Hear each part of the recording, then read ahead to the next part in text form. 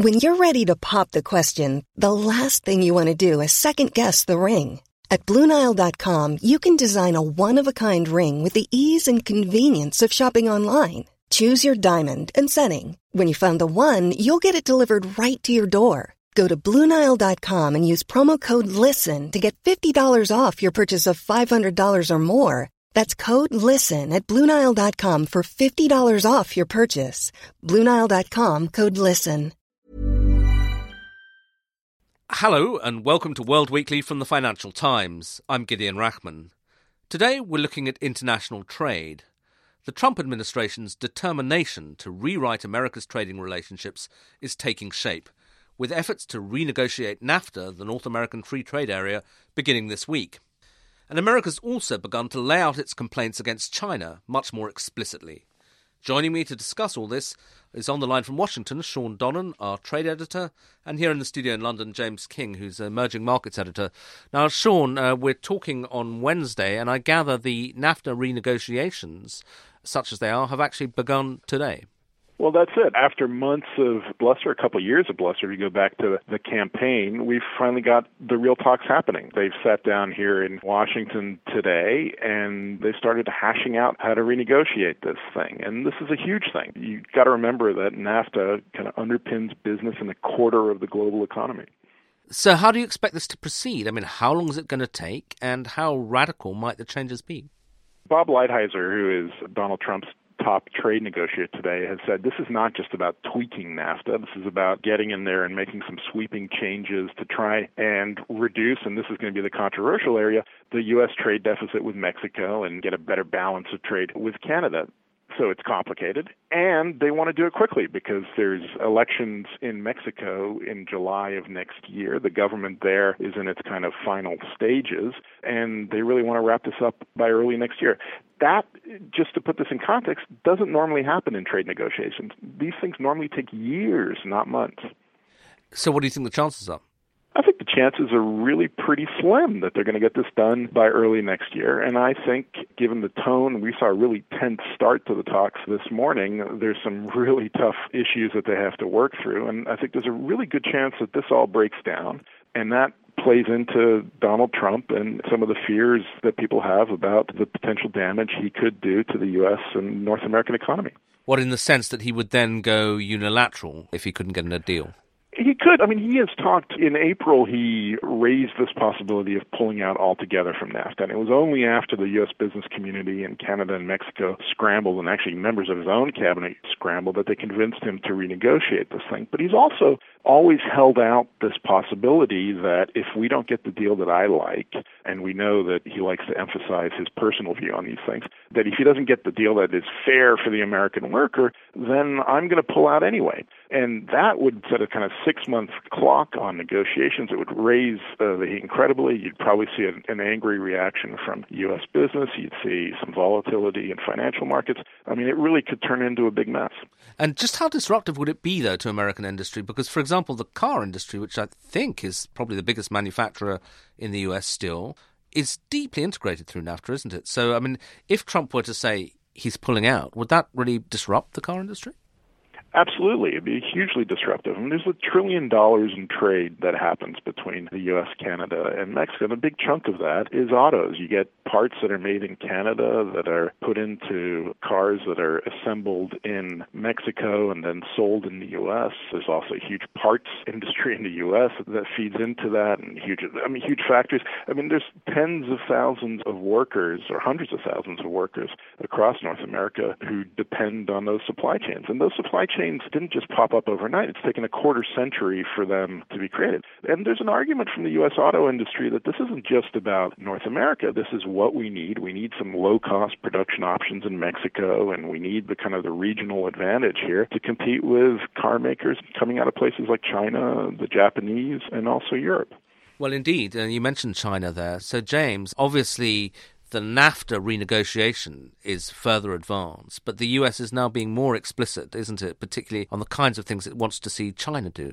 Yes, the US is now launching a probe into China's policies on intellectual property rights and intellectual property rights abuses, which Wilbur Ross, the Commerce Secretary, has said cost the US about 600 billion US dollars a year in his words, theft and expropriation. And it says that China is the main culprit when it comes to this type of theft and expropriation. So in the words of Donald Trump, this is just the beginning. This could be very big. So it sounds as if the US is limbering up for something quite lengthy and quite protracted when it comes to tensions with China over these perceived IPR abuses. And as Sean was saying, on the Mexican stuff, a lot of American industry seems quite wary of what Trump is doing, but it's my impression that he has more support from the business community when it comes to confronting China over intellectual property. Is that fair? I think that there's a very clear division here. When it comes to China's IPR policies and IPR abuses, I think there is a clear understanding both in Europe and in the US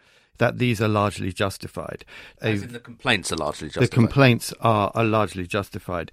China has a very clear system of encouraging or coercing foreign companies to hand over intellectual property rights, technologies to their Chinese partners. It links these implicitly or explicitly to access into the China market. It also has a policy of cherry-picking young startups, particularly in the United States, but also in Europe, and paying above market prices for them, and then bringing the technology back to China. So there are very clear complaints which are justified. But the second leg of the issue, which is how to deal with this, becomes much more complicated. And the division there is what? The division there is, does the US seek to persuade China, perhaps in cooperation with its European partners, to take a more enlightened policy and to stamp out some of these abuses and to roll back on the policies that force foreign companies to hand over intellectual property? Or does it go the more unilateral route, which would be to invoke something called Section 301? This is a unilateral clause in US law which would allow the US to just impose tariffs straight on China without any kind of cooperation or collaboration with trading partners, and just to punish China in that way, which I think most observers think would immediately lead to a pretty full-on trade war with China. And you obviously follow the Chinese end of the story very closely, a former Beijing bureau chief. How are the Chinese reacting to these threats? Well, at the moment, they're quite circumspect. There have been some newspaper articles saying that this is a very unwise move by the states, but there hasn't been anything really to register on the Richter scale of Chinese outrage. I think this is just a probe at the moment, and by all accounts, it'll take many months, perhaps longer than a year, for the US to collect enough information on this to make a decision as to what type of punitive step to take. But I think if the US was to move towards a Section 301, a kind of unilateral punitive stance, then it's very difficult to imagine that the Chinese wouldn't react.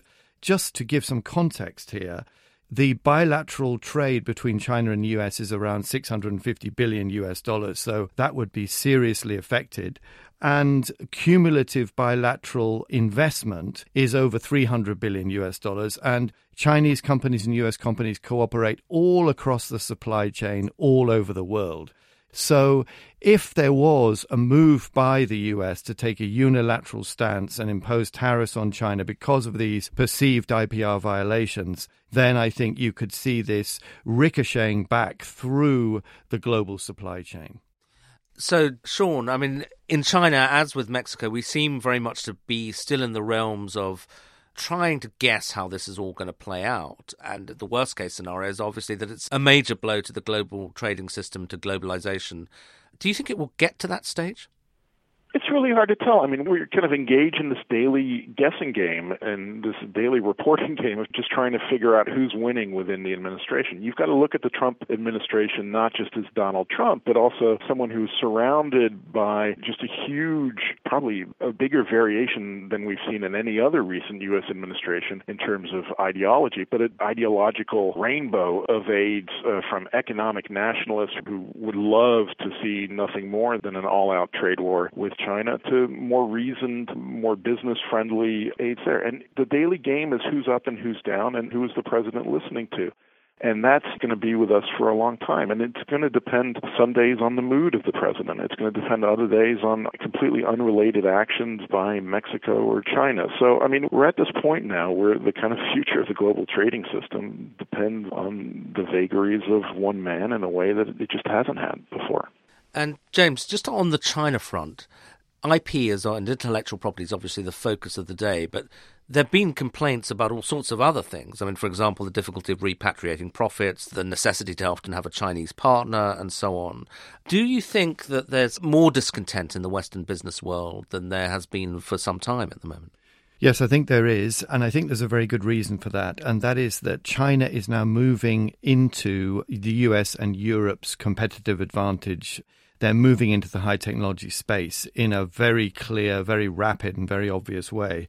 And secondary to that, China has a very clear industrial policy now. It's called Made in China 2025, and it sets out very clear targets for import substitution in industries such as semiconductors, artificial intelligence, autonomous vehicles, biotechnology, and several other areas. It says very clearly that Chinese companies, that means Chinese indigenous companies, not multinationals working in China, should have various market shares. In the case of semiconductors, I seem to remember it's about 80% by 2025 in a domestic Chinese market. So, is that compatible with WTO rules? Many would say not. But I think there are quite a lot of countries around the world that are a bit impatient with the WTO itself, because if you take a case to the WTO, it can take years to reach resolution. And this is all moving at warp speed, as you can imagine. China these days is the world's number one manufacturer of renewable and green technologies, for instance. So really, I think the critical moment has come now. It really is a case of whether or not the US and Europe want to protect the commanding heights of the industrial value chain from Chinese competition. And if they really do, and if they really are serious, then, of course, they do need to tackle this intellectual property rights issue.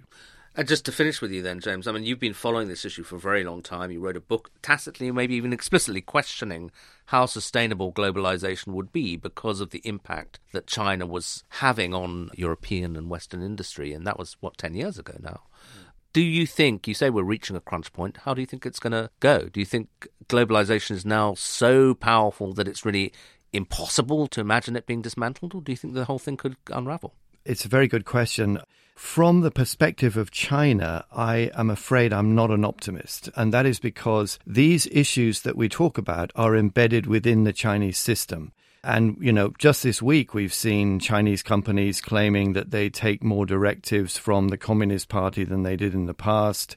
We've seen a centralization of economic and political powers by Xi Jinping back into the Communist Party. This is the Chinese system that the US is raising objections about. Chinese industrial policy, Made in China 2025, is a policy which is approved at all levels of the party and state. So this is not just a trade issue. It's not an issue of a few percentage points here on a tariff. It is an issue of asking China to change its entire industrial approach. Therefore, I'm really not positive that we're going to see much of a shift in China's policy. And just at the time, I guess, that we're talking about the much more obvious to Westernize American nationalism, which is reflected in Trump's protectionism. What you're suggesting is there's also a kind of rise in Chinese nationalism. Absolutely, and there's a rising Chinese strength. I mean, China really is ready to take on the best of the West in many of the leading industries in the world. And I think the extent to which this is realized around Western capitals is probably still lagging the reality of what's happening in China.